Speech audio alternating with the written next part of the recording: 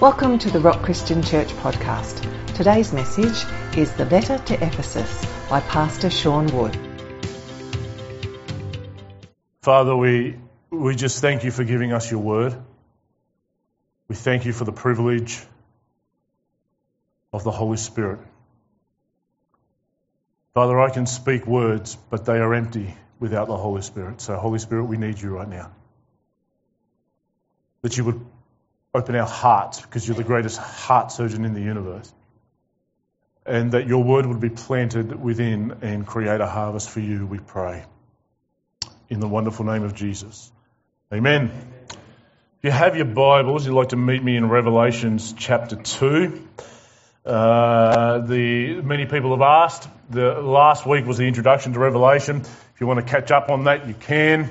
I will put it up shortly. Many people have said, hey, listen, it's not on the internet yet. It will be if you are unable to join us last week.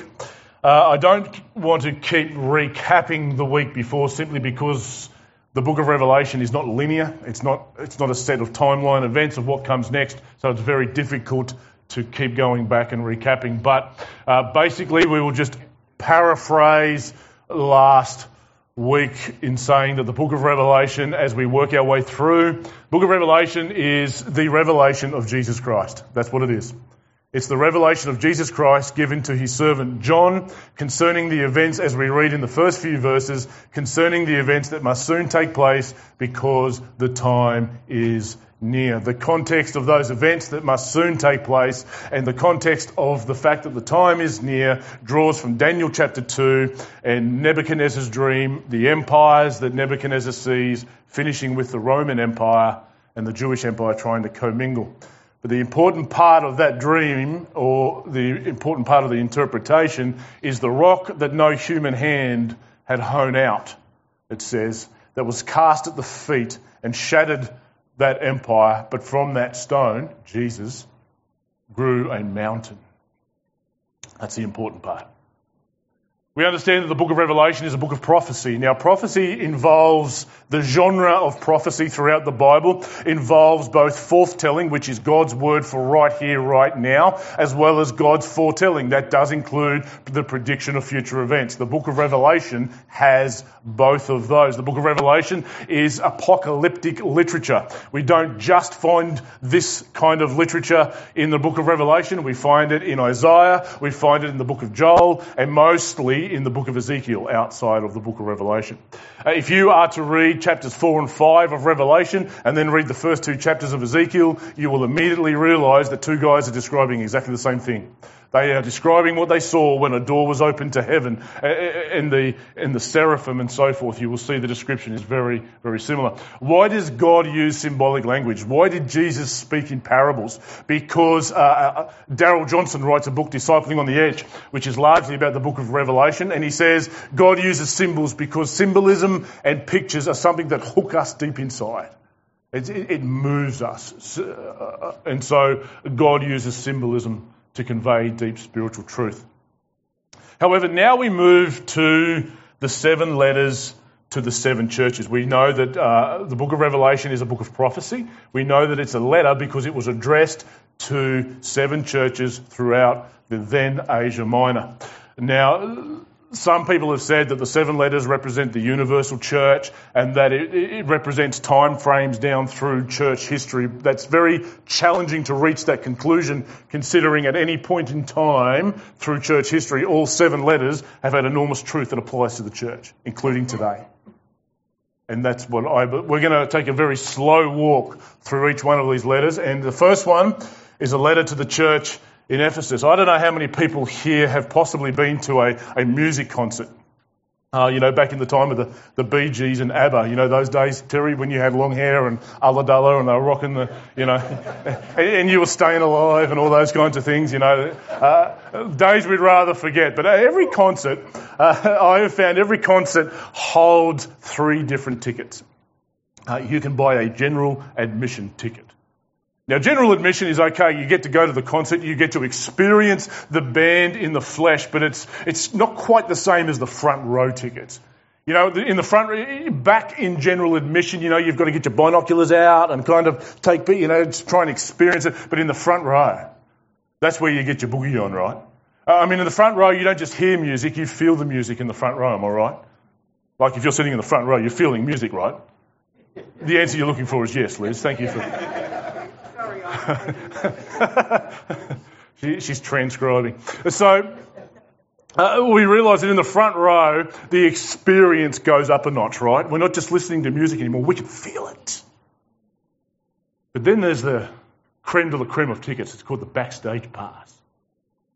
Now this is different. You're not in the front row anymore. You see, in the front row, you went from hearing music to feeling music. You kind of felt a little something, something. You know, your flare pants were there for a reason now. But, you know, when you go backstage, you get to mix with people that have put it all together, the backstage crew, and you get to go into the green room. Now, I was in when I worked at the casino in the storeroom, one of my 432 jobs that I had when I was in Tasmania. But when I worked in the storeroom, it was our job to order, assemble and deliver the contents for the green room for the celebrities that would come. And let me tell you, they eat some weird and wonderful stuff. Yeah, it's communion on a different level, these guys. But backstage, these guys are relaxed. You know, you get access to sit down with the band. You're not listening to music now. You're able to talk to them and interact with them. And it's a far more personal experience. Everybody wants the backstage pass. And when we come to church circles, the sad truth is that for many of us, we settle for general admission when Jesus has given all of us a backstage pass. And just like when you're in a concert, you know the difference between general admission and backstage pass? The price you're willing to pay. And today, as we work our way through the letter to the church at Ephesus, wherever you find yourself, you know, general admission looks like this. You know, I might float in and out of church every once in a while. Yeah, life groups aren't really for me. I kind of pick my Bible up. If people corner me, I might say that I believe in Jesus. Doesn't mean you don't believe. Doesn't mean you don't have affections for Jesus, but you're distant. Then there's Christians that are kind of on the front rows. Well, church is a little bit more of a commitment for us, and we believe in the body of Christ, and we pick up our Bible during the day, and we actively tell people about our faith in Christ and our love for Christ. But then there's those that occupy backstage passes. You ever know those kind of people that just being around them lifts your desire and affections for Christ? I remember I get the privilege as pastor, if you could call it a privilege, to attend conferences. And you get a variety of speakers. Am I right, Pastor Liz? You get a variety of speakers, but every now and again you'll get one that walks off the stage and you go, that guy's been with Jesus. There's a difference. And wherever you find yourself today, I want you to know by the time we finish, not only are we going to address possibly what kind of ticket you may hold, but if you're sitting here today and you're saying, you know what, I want to go backstage, I want you to know it's available to you today, and you can go there, and we're going to tell you how you can get there today. Praise God. Chapter 2, verse 1, to the angel of the church in Ephesus, or to Ephesus Bible Fellowship. Interesting to note in the very first sentence that when Jesus or God has a message for the church, he does so through instituted authority. To the angel or to the messenger or to the pastor or to the leader of the church in Ephesus, I have these words. Now, God has channels of authority. It's not always the pastor, but there are those that have channels of prophetic and also apostolic channels where God brings his message to the church. And to the church at Ephesus, who are these Ephesians? What is going on at Ephesus? Maybe we can understand a little bit more about the problems of their heart when we understand the context of the city.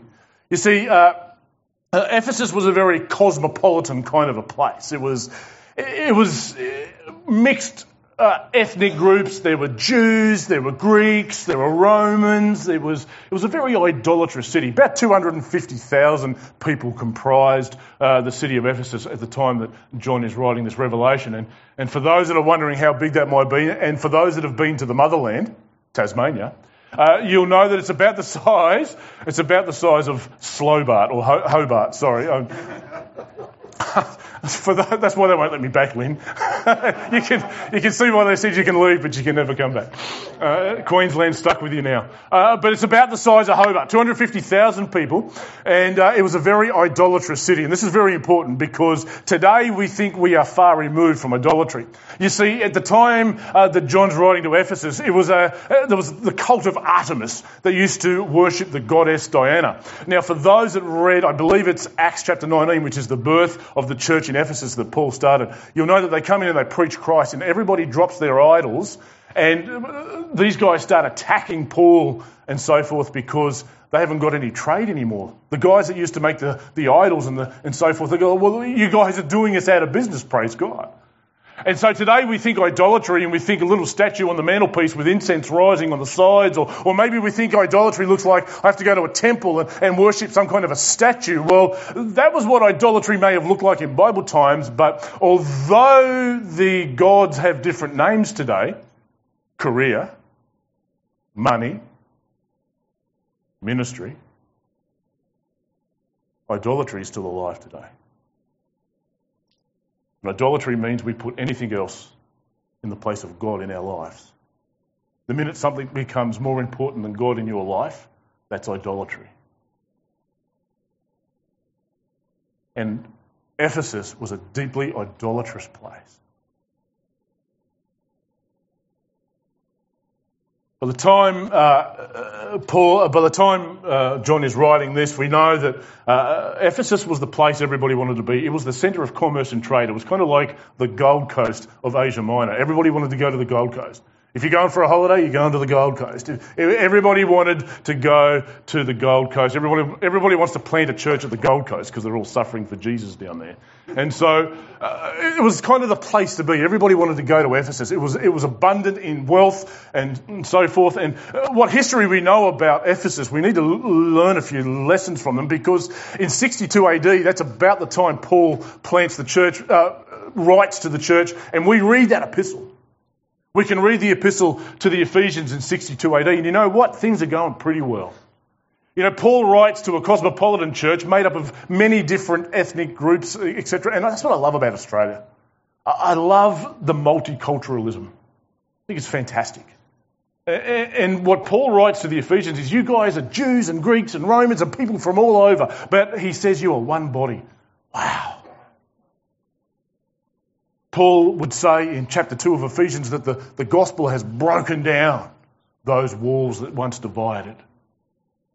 These guys are doing really well, but then we get to about the mid to late 60s, about the time Paul's beheaded under the reign and rule of Nero. And this time he's writing to the then pastor of the church at Ephesus, a guy by the name of Timothy. He writes things to Timothy like, don't let them look down on you because of your youth. There was some trouble starting to brew at Ephesus.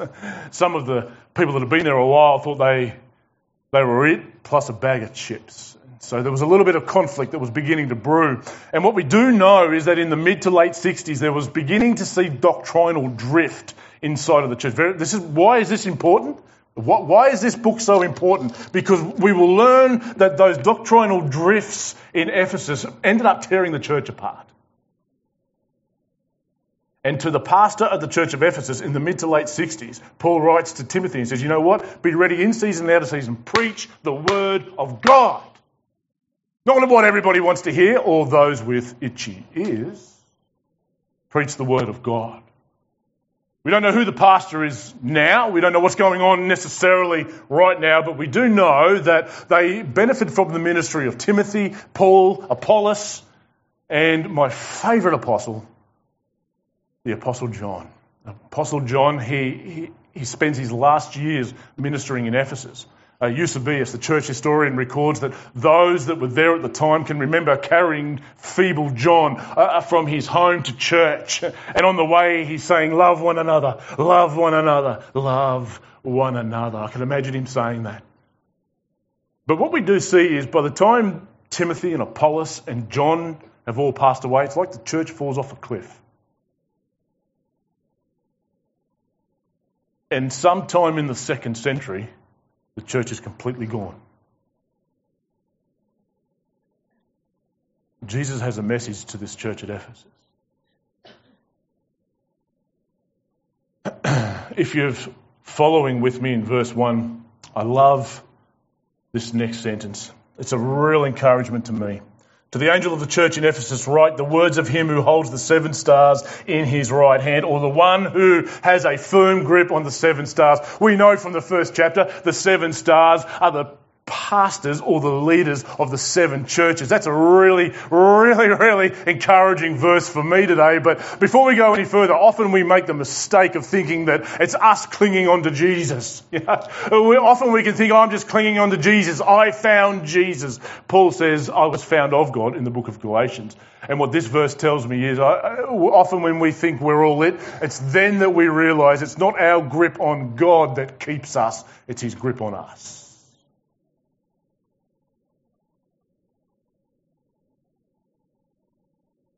Beautiful encouragement that in a time of deep persecution, which is what these churches are facing, and the persecution's about to get worse, what's the message Jesus has? I've got you right here, champ. I've got you right here in my right hand. Nobody can take us from that place. We can leave that place, but nobody can take us.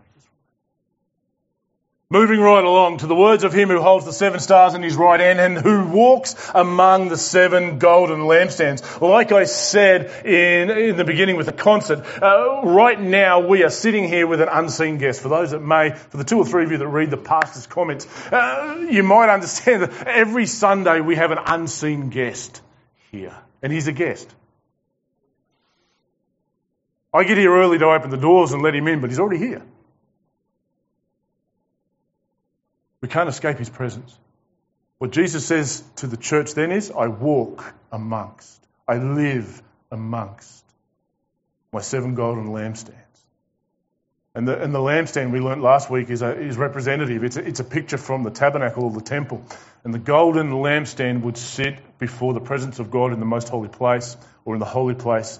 And it was understood that, to the Jews, understood that the light that they gave off was representative of the presence of God.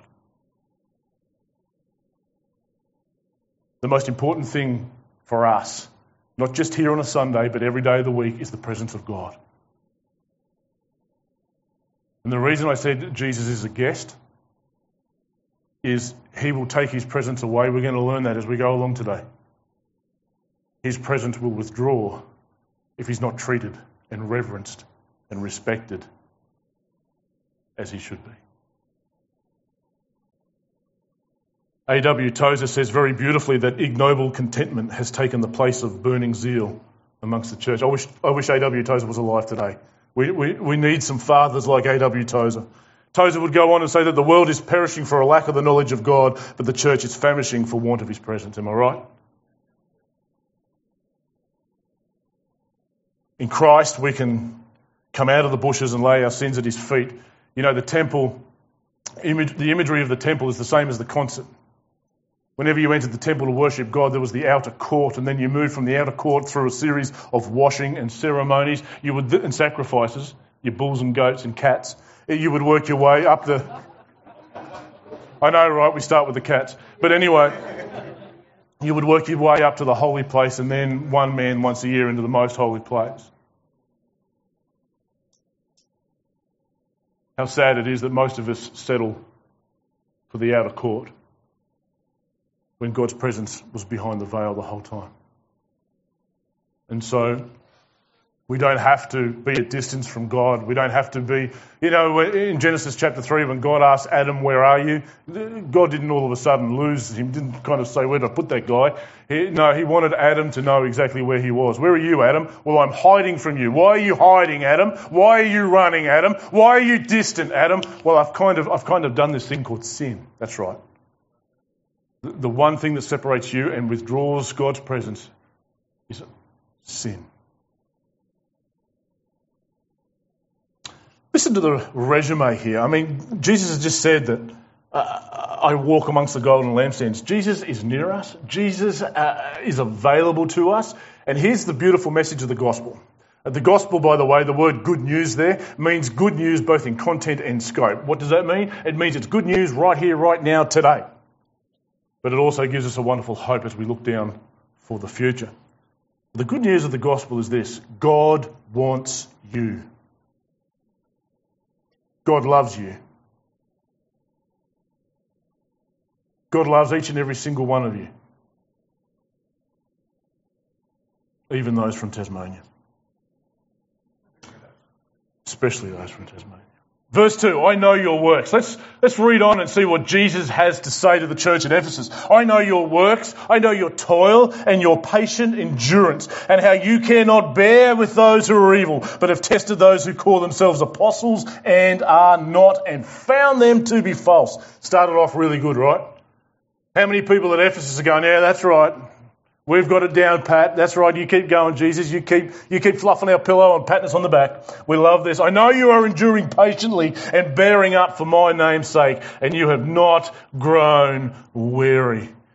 Jesus says, I know your work. I know you're busy. I know you toil. That's speaking of laborious toil. Jesus says, I can see you guys are hard at it. You're enduring, you're bearing up for my name's sake. You can't bear with those false apostles that are kind of pumping themselves up. And there's a but coming. This one's not real nice, Terry. But how much danger are we in today of being the same as the church at Ephesus? This danger applies at a church level, but it applies at an individual level. And it sounds a little bit like this. What the Ephesian church had done is what many of us do. They boil their Christian walk down to and their relationship with God. They sum it up and they measure it by what they do. Oh, we're a really successful church. We've got these programs running. We've got a pumping worship band. We've got this freaky-looking preacher dude from Tasmania. Things are really, really rocking. It's a formula that is actually repeated across the globe. Plant a church. Find yourself a good worship leader. Find yourself a good preacher. Bang. Formula. Done. That's not Jesus' picture of church. And it's not what the Christian life was supposed to be about. The Christian life is not supposed to be about measuring up to KPIs. When you stand before Jesus, what's the warning? We've done this in your name. We've done this in your name. And Jesus stands there and goes, hang on a second. Do I know you? Do we have a relationship? And the greatest danger is that we can boil our Christian life and church down to being a factory when God designed us to be an orchard and a vineyard. If you ever look in the Old Testament, whenever God speaks about his people, he speaks about a vineyard. When Jesus was telling us parables about God's people and the kingdom of God, he was like a man planted a vineyard. And he dug a well and he built a tower and he strung fences around it. Speaking about the vineyard. And the difference between a factory, and I've worked in a factory, the difference between a factory and an orchard is you lovingly tend an orchard. But a factory is all about KPIs and about what you can do. What happens if you neglect the vines? They wither. These guys were measuring right up. These guys were reaching all the KPIs. These guys had a lot that they would like to have bragged about, but now there comes an enormous but.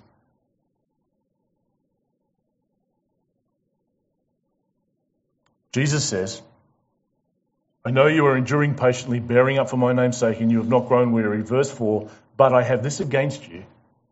You have abandoned the love you had at first. What's Jesus saying? Jesus saying, I can see everything you're doing. I see your toil, I see your hard work. But you've forgotten the most important thing. You've made the main thing all about what you do, and you've left the main thing.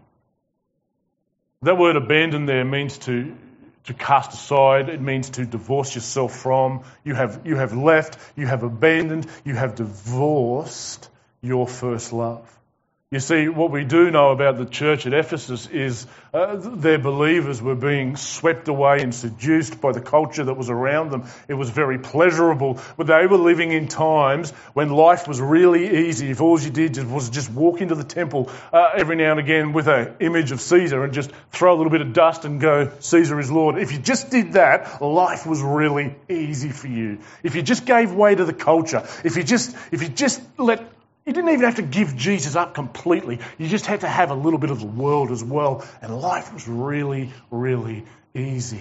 What had happened? These guys had left their first love. Remember I was reminded of the account of Mary and Martha. We all know about Mary and Martha. And Martha's busy in the kitchen. And Mary's popped a squat right here. There's all this food to get ready, and there's all this stuff that's got to be done. And Martha yells from the kitchen, "Hey Lord, how about you tell Mary to come and give me a hand?" Jesus says to Martha, "You're busy about many things. Mary has chosen the one thing, and that is to sit at my feet and just to hear from me."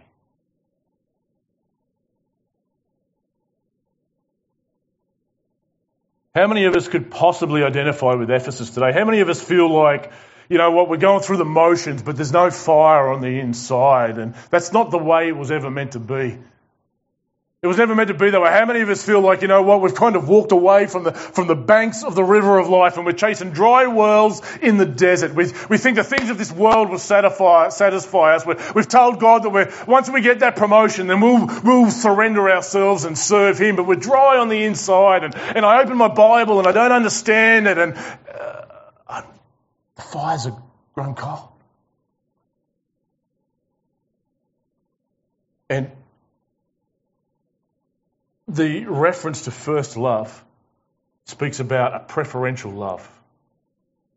What Jesus is saying to the church at Ephesus is, the love you have for me is no longer at the first place in your life. The love you have for me, the place you had at my feet, I've known ministers that have put their hand up and said, "I'm out," and when you boil it down, they've become all about the business and they've forgotten that there's a place at the feet of Christ.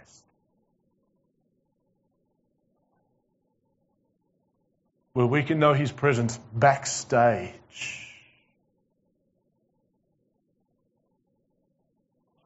They had abandoned their first love. The first means to be chief or best or of first importance. I want to ask you, is your love and relationship with Christ, is that of the first importance to you today? Before we go any further, you might be saying, "You know what, I feel like I'm in general admission, Pastor. I kind of turn up and I clock in and I guess I'm a Christian. You could call me a Christian, and I love Jesus and I believe that He exists, but I haven't had the fires burn on the inside for a long time."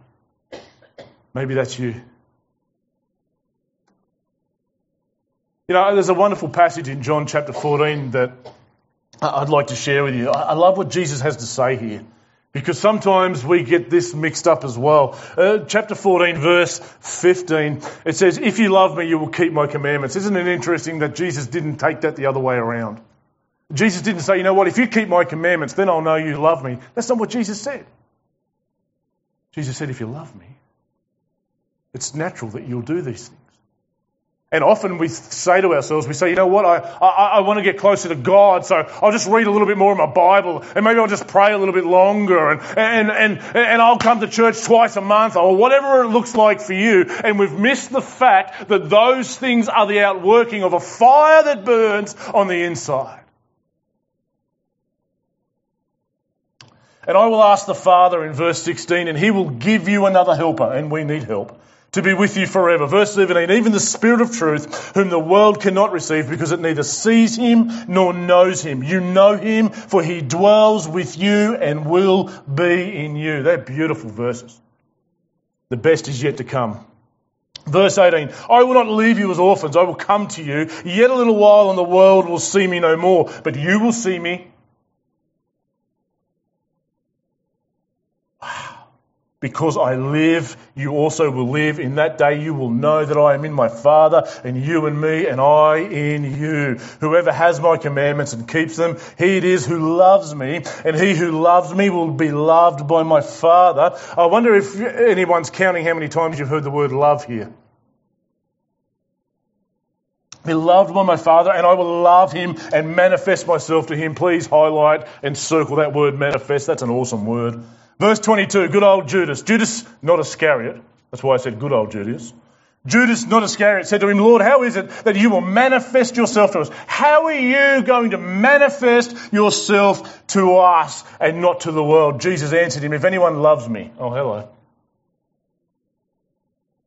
If anyone loves me, he will keep my word, and my Father will love him, and we, circle that word, we will come to him and make our home with him. Other translations say we will come to him and we will disclose ourselves, we will reveal ourselves, we will fully open ourselves. Wow. I didn't count because I haven't got a calculator. I can't count that far, but the word love was used I don't know how many times in those verses. I wonder what someone's trying to tell us.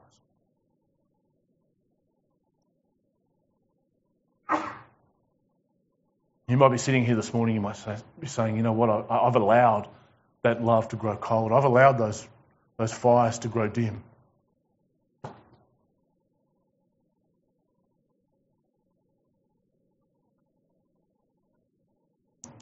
The book of Jeremiah is a very interesting book. For those that have been to Laguna Christian Church, Andrew did a series through the book of Jeremiah that took 9 years and it still wasn't finished when I left. 9 years and he's still finishing it off. But this was one thing I learned. One verse that haunted me was where Jeremiah comes to the people of God and they kind of lived in this false security. They were saying, Jeremiah's saying, you guys need to get your act together because if you don't get your act together, someone's going to come and they're going to sack the city and the temple and everything. And these guys are going, this is God's city. This is God's city and this is God's temple. Wait for it. This is God's temple. God would never let this happen. And Jeremiah says, yeah, but God left a long time ago. Jeremiah goes on, he says, you know what? He says, you guys are all pomp and ceremony. You guys have got the clothes on, you've got the ceremonies down pat, all the sacrifices are real good, but when we pull the curtain back, it's full of your idols. The presents left a long time ago.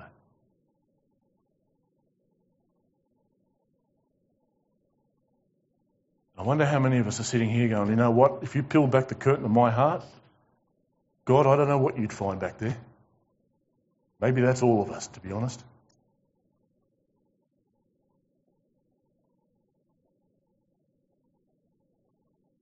That's you this morning.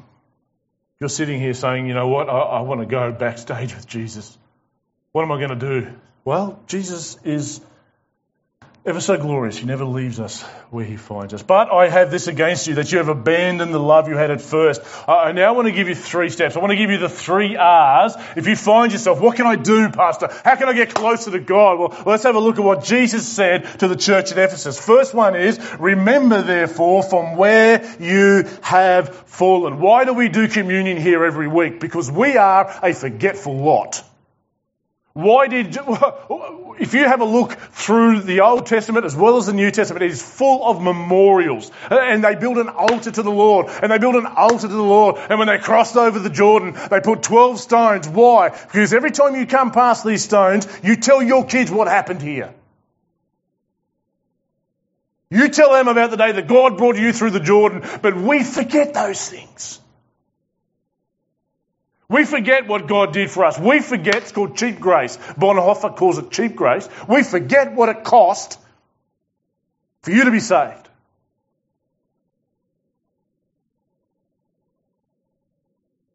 We forget the price that Christ paid. That's why we have communion every week. What's God saying to the church at Ephesus? Remember where you've fallen from. Remember the place you had before me. Remember the position you held before me. Remember what it cost to get you there. Paul says to the Corinthians, how dare you live life however you want to? You were bought with a price. Your life is not your own. You're the temple of God. You treat this like a temple. More meat and less kale.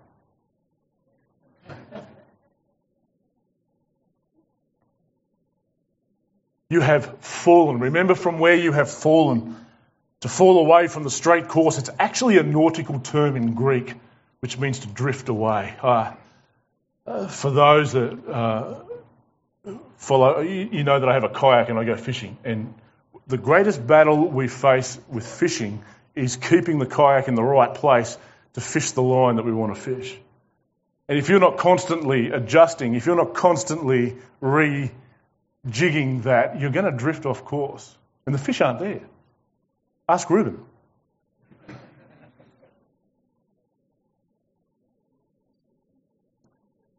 Jesus says, remember the place you've drifted from. You've allowed yourself to get drifted. You've taken your foot off the throttle. You've no longer got the paddle out and you're just drifting. Remember the course you were on. Remember where you were. First one is to remember. Second one is to repent. Do you know in the Bible you only ever repent of sin?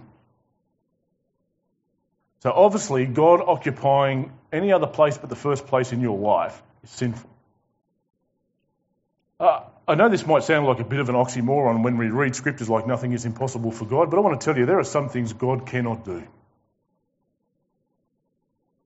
God cannot lie. God cannot sin. God cannot change. My Bible tells me that God is immutable, unchangeable. He can't change. God cannot cease to exist because he's eternal. And here's another one that God can't do. God cannot and will not be second in your life.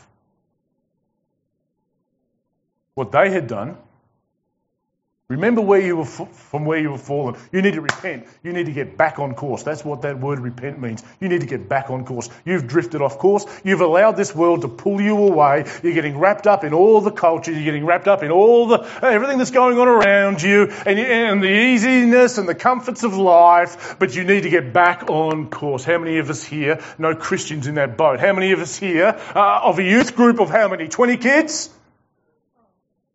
We're the last two that are following Christ today.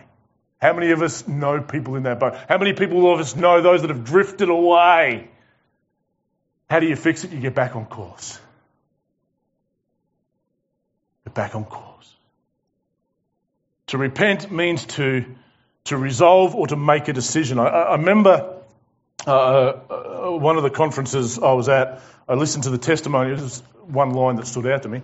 But I listened to the testimony of a then pastor. He's here in Australia. And I thought this was pretty well golden. Anyway, in the early years of his ministry, he suffered some pretty challenging events. And himself and his wife had decided we're going to go over to the US. They were over there for a conference, and they said to the Lord, they said, we're away for 2 weeks, and we don't know whether we should continue in ministry and pastoring or whether we should just go and do something else. But by the time we get back, we want an answer. And so they're over there for 2 weeks. They're praying. They're seeking God. No answer, no answer. The final day. Isn't this how God works? Yeah, that's right. You should know. I'll just peg it in for the last day, Lord. But the final day, they decide they're just going to go and sit by the river. And this gentleman jumps up, runs to his wife and says, I've got the answer. He believed strongly and sternly God had told him this. If you go back and you continue in ministry, God told him, I will bless you. If you go back and you decide to not continue in ministry, I will bless you. But he said, I really felt God told me, go home and make a decision.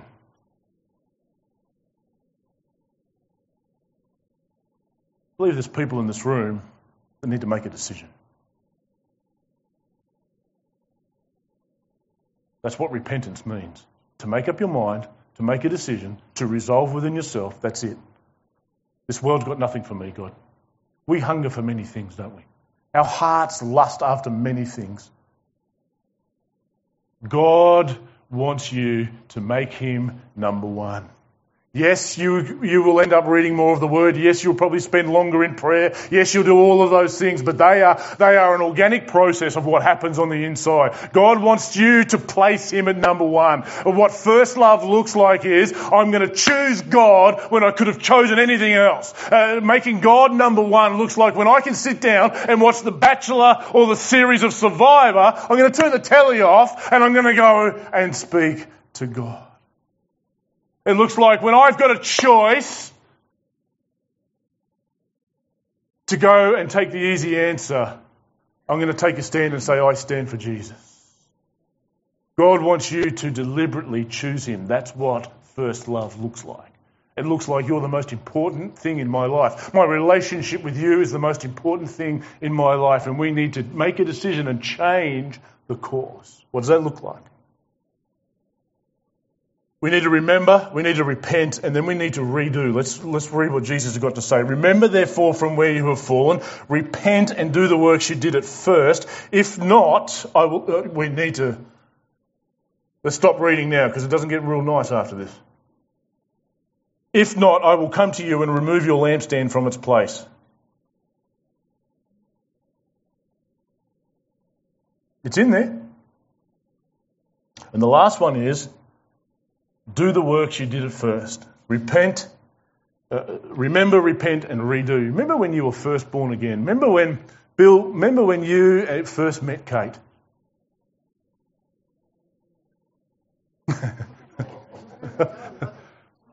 Remember when Kate was just everything you thought about. I know you're thinking that still happens, right? There's a right and wrong answer from here on in, Bill. So I'm going to help you walk through these waters, bro. All right? But remember when Kate was everything you thought about? And she occupied all of your thoughts. Remember when you would go the extra mile? Remember when you used to open the door for her when she got in the car? You still do that, right, Bill? Yeah. Remember when you gave her the bank card, Bill? She was that important to you. You gave her the bank card. But remember when you were first born again? Remember when you first got converted and you met Christ and you experienced His presence for the first time? Remember those times when they couldn't get you out of church? You remember those days when you used to come up to the pastor and say, "Do we only have 2 meetings a week?" Remember those days? Remember those days when you were opening the Bible and reading everything, understanding nothing, but clinging on to John 3:16. That's all you know is John 3:16. The rest of it I don't understand, but I'm going to keep reading it. Remember when you couldn't stop praying? Remember when you first met Jesus and you loved Him so much and you'd experienced something so real and tangible for the first time, you couldn't stop telling everybody about Him? That's first love. You see, we live in an interesting culture today. I've got to be honest with you, I don't understand millennials. But we've moved into a culture where what we're waiting for is we need the feelings before the action. That's not how it works. What happens, feelings come and go. Ask most of the wives. No, I'm joking.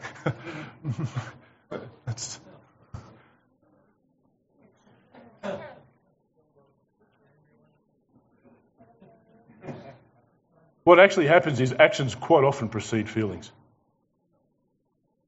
And what Jesus is saying to these guys, you know what? Just start picking your Bible up again. Start going to the prayer meetings. Start hanging around people that are just contagiously infected with my presence. Just start remember when we couldn't get you out of church? Go back to those days. Remember when you went to life group and that wasn't enough? You had to go to all the life groups in the church. Remember those days? Remember when you used to say things where you thought you knew everything about the Bible and you were a deep scholar and theologian, 2 weeks saved, and you're telling everybody what they should know? Go back to those days. I'm still doing it now. Jesus says, redo the things you did at first. Because what happens when you start redoing those things? You know those embers that are on your heart right now? It feels like it's all grown cold. Well, the reason is we've stopped putting wood on the fire. And Jesus says there's some embers there, but you've got to start putting wood back on the fire.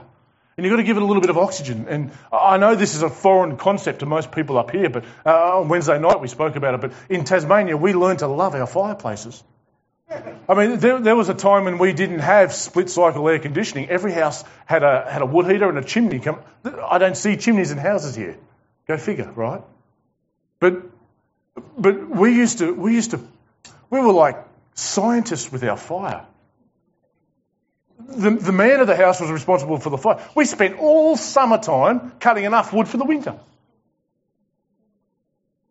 And when we lit the fire, which was somewhere around about March, when we lit the fire, that baby didn't go out until well past October. We learned to keep the fire going. What's Jesus saying? Put some wood on the fire.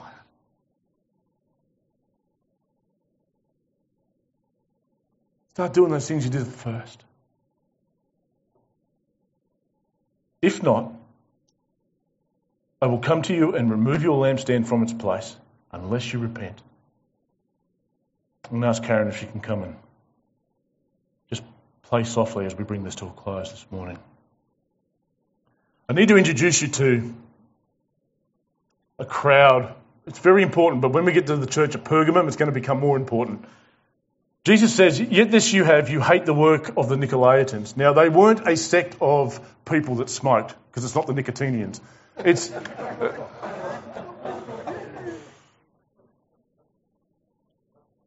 The Nicolaitans, I'll go more into the history when we look at the church of Pergamum and what their roots were and how they got to where they were, because it is important when we get to that church. But here's what the teaching of the Nicolaitans was. The teaching of the Nicolaitans was basically described as liberal Christianity. It's, to use terms today, it's called hyper-grace. And you've got to run from these teachings. It sounds a little bit like this, and I'm actually almost quoting verbatim a very, very prominent preacher today who says, you know what, now when you commit adultery, that's a righteous act because where sin abounds, grace abounds more. It's called hyper-grace. What it's saying is, there's no problem with your sin. What it leads to is lives that are full of compromise, lives that are full of sin, and churches that are empty of Jesus. Jesus says to the church at Ephesus, this is, at least you've got this going for you right now. You haven't allowed that to creep in. You haven't allowed that compromise to creep in. I don't know where you find yourself today. I don't know whether you might say, you know what, Pastor, I think I've been in general admission for a long time and I want to get closer. Maybe you're sitting here and you're going, yeah, you know what, I guess I identify with front row tickets. I want to move past getting my boogie on and I want to go backstage with Jesus. I'm all in, Jesus. Wherever you find yourself, I want to ask you, how are the fires on the inside burning? I want to ask you two questions as we draw this to a close. I'm going to ask if you can stand with me before we leave and ask you two questions. If there was something you could put down in your life right now that you know would make you closer to Christ, why don't you put it down? Maybe there's some baggage you're carrying. Maybe there's some bitterness. Maybe there's some unforgiveness. Maybe there's some things you need to let go of. Maybe you need to stand before Christ and say, Lord, I've let the fires grow dim. If there is one thing that you can put down in your life today, what would that be? Second question is, if there is one thing you could start today, if there's one thing that you could pick up today, maybe that looks like picking up your Bible on a day other than Sunday. Maybe that looks like fellowship. Maybe it looks like prayer. Maybe it looks like accountability. If there's one thing you could pick up today that would make you closer to Jesus, what is that? And what is stopping you from picking it up?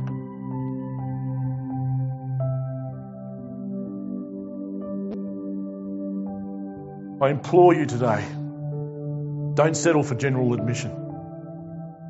The minute you go backstage, you'll never want to leave.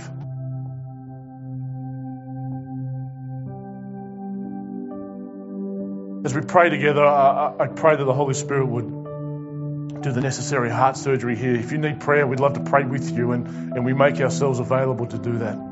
But can we stand in His presence and pray together right now? Because I am convinced that all of us are burning at a temperature lower than we could.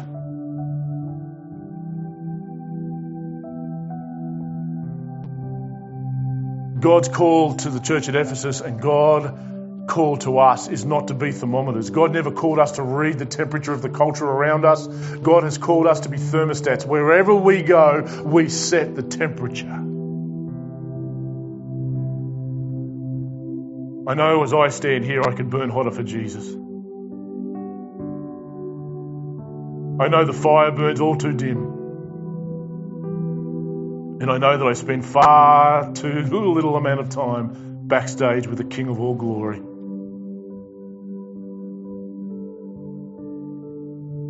Jesus, right now, as we all stand in your presence, Holy Spirit, I pray that you would blow upon the coals in our hearts. Forgive us, Father, every one of us, that we don't burn as hot as we should. Forgive us Jesus, for every moment that we're colder than we should be. Forgive us, Lord, when anything else takes the priority over you and we've left our first love. Forgive us for those times.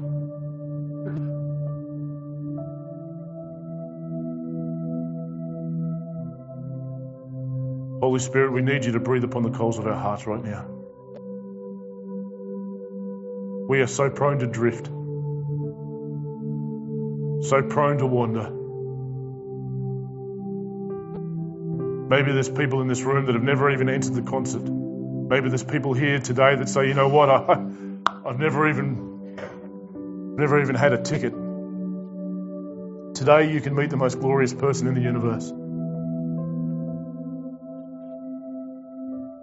Don't leave here without doing that. My challenge to all of us this week is do whatever you have to do to stoke those fires. Father, as we're in your presence, I pray right now for every person, Lord God, that we would have the wisdom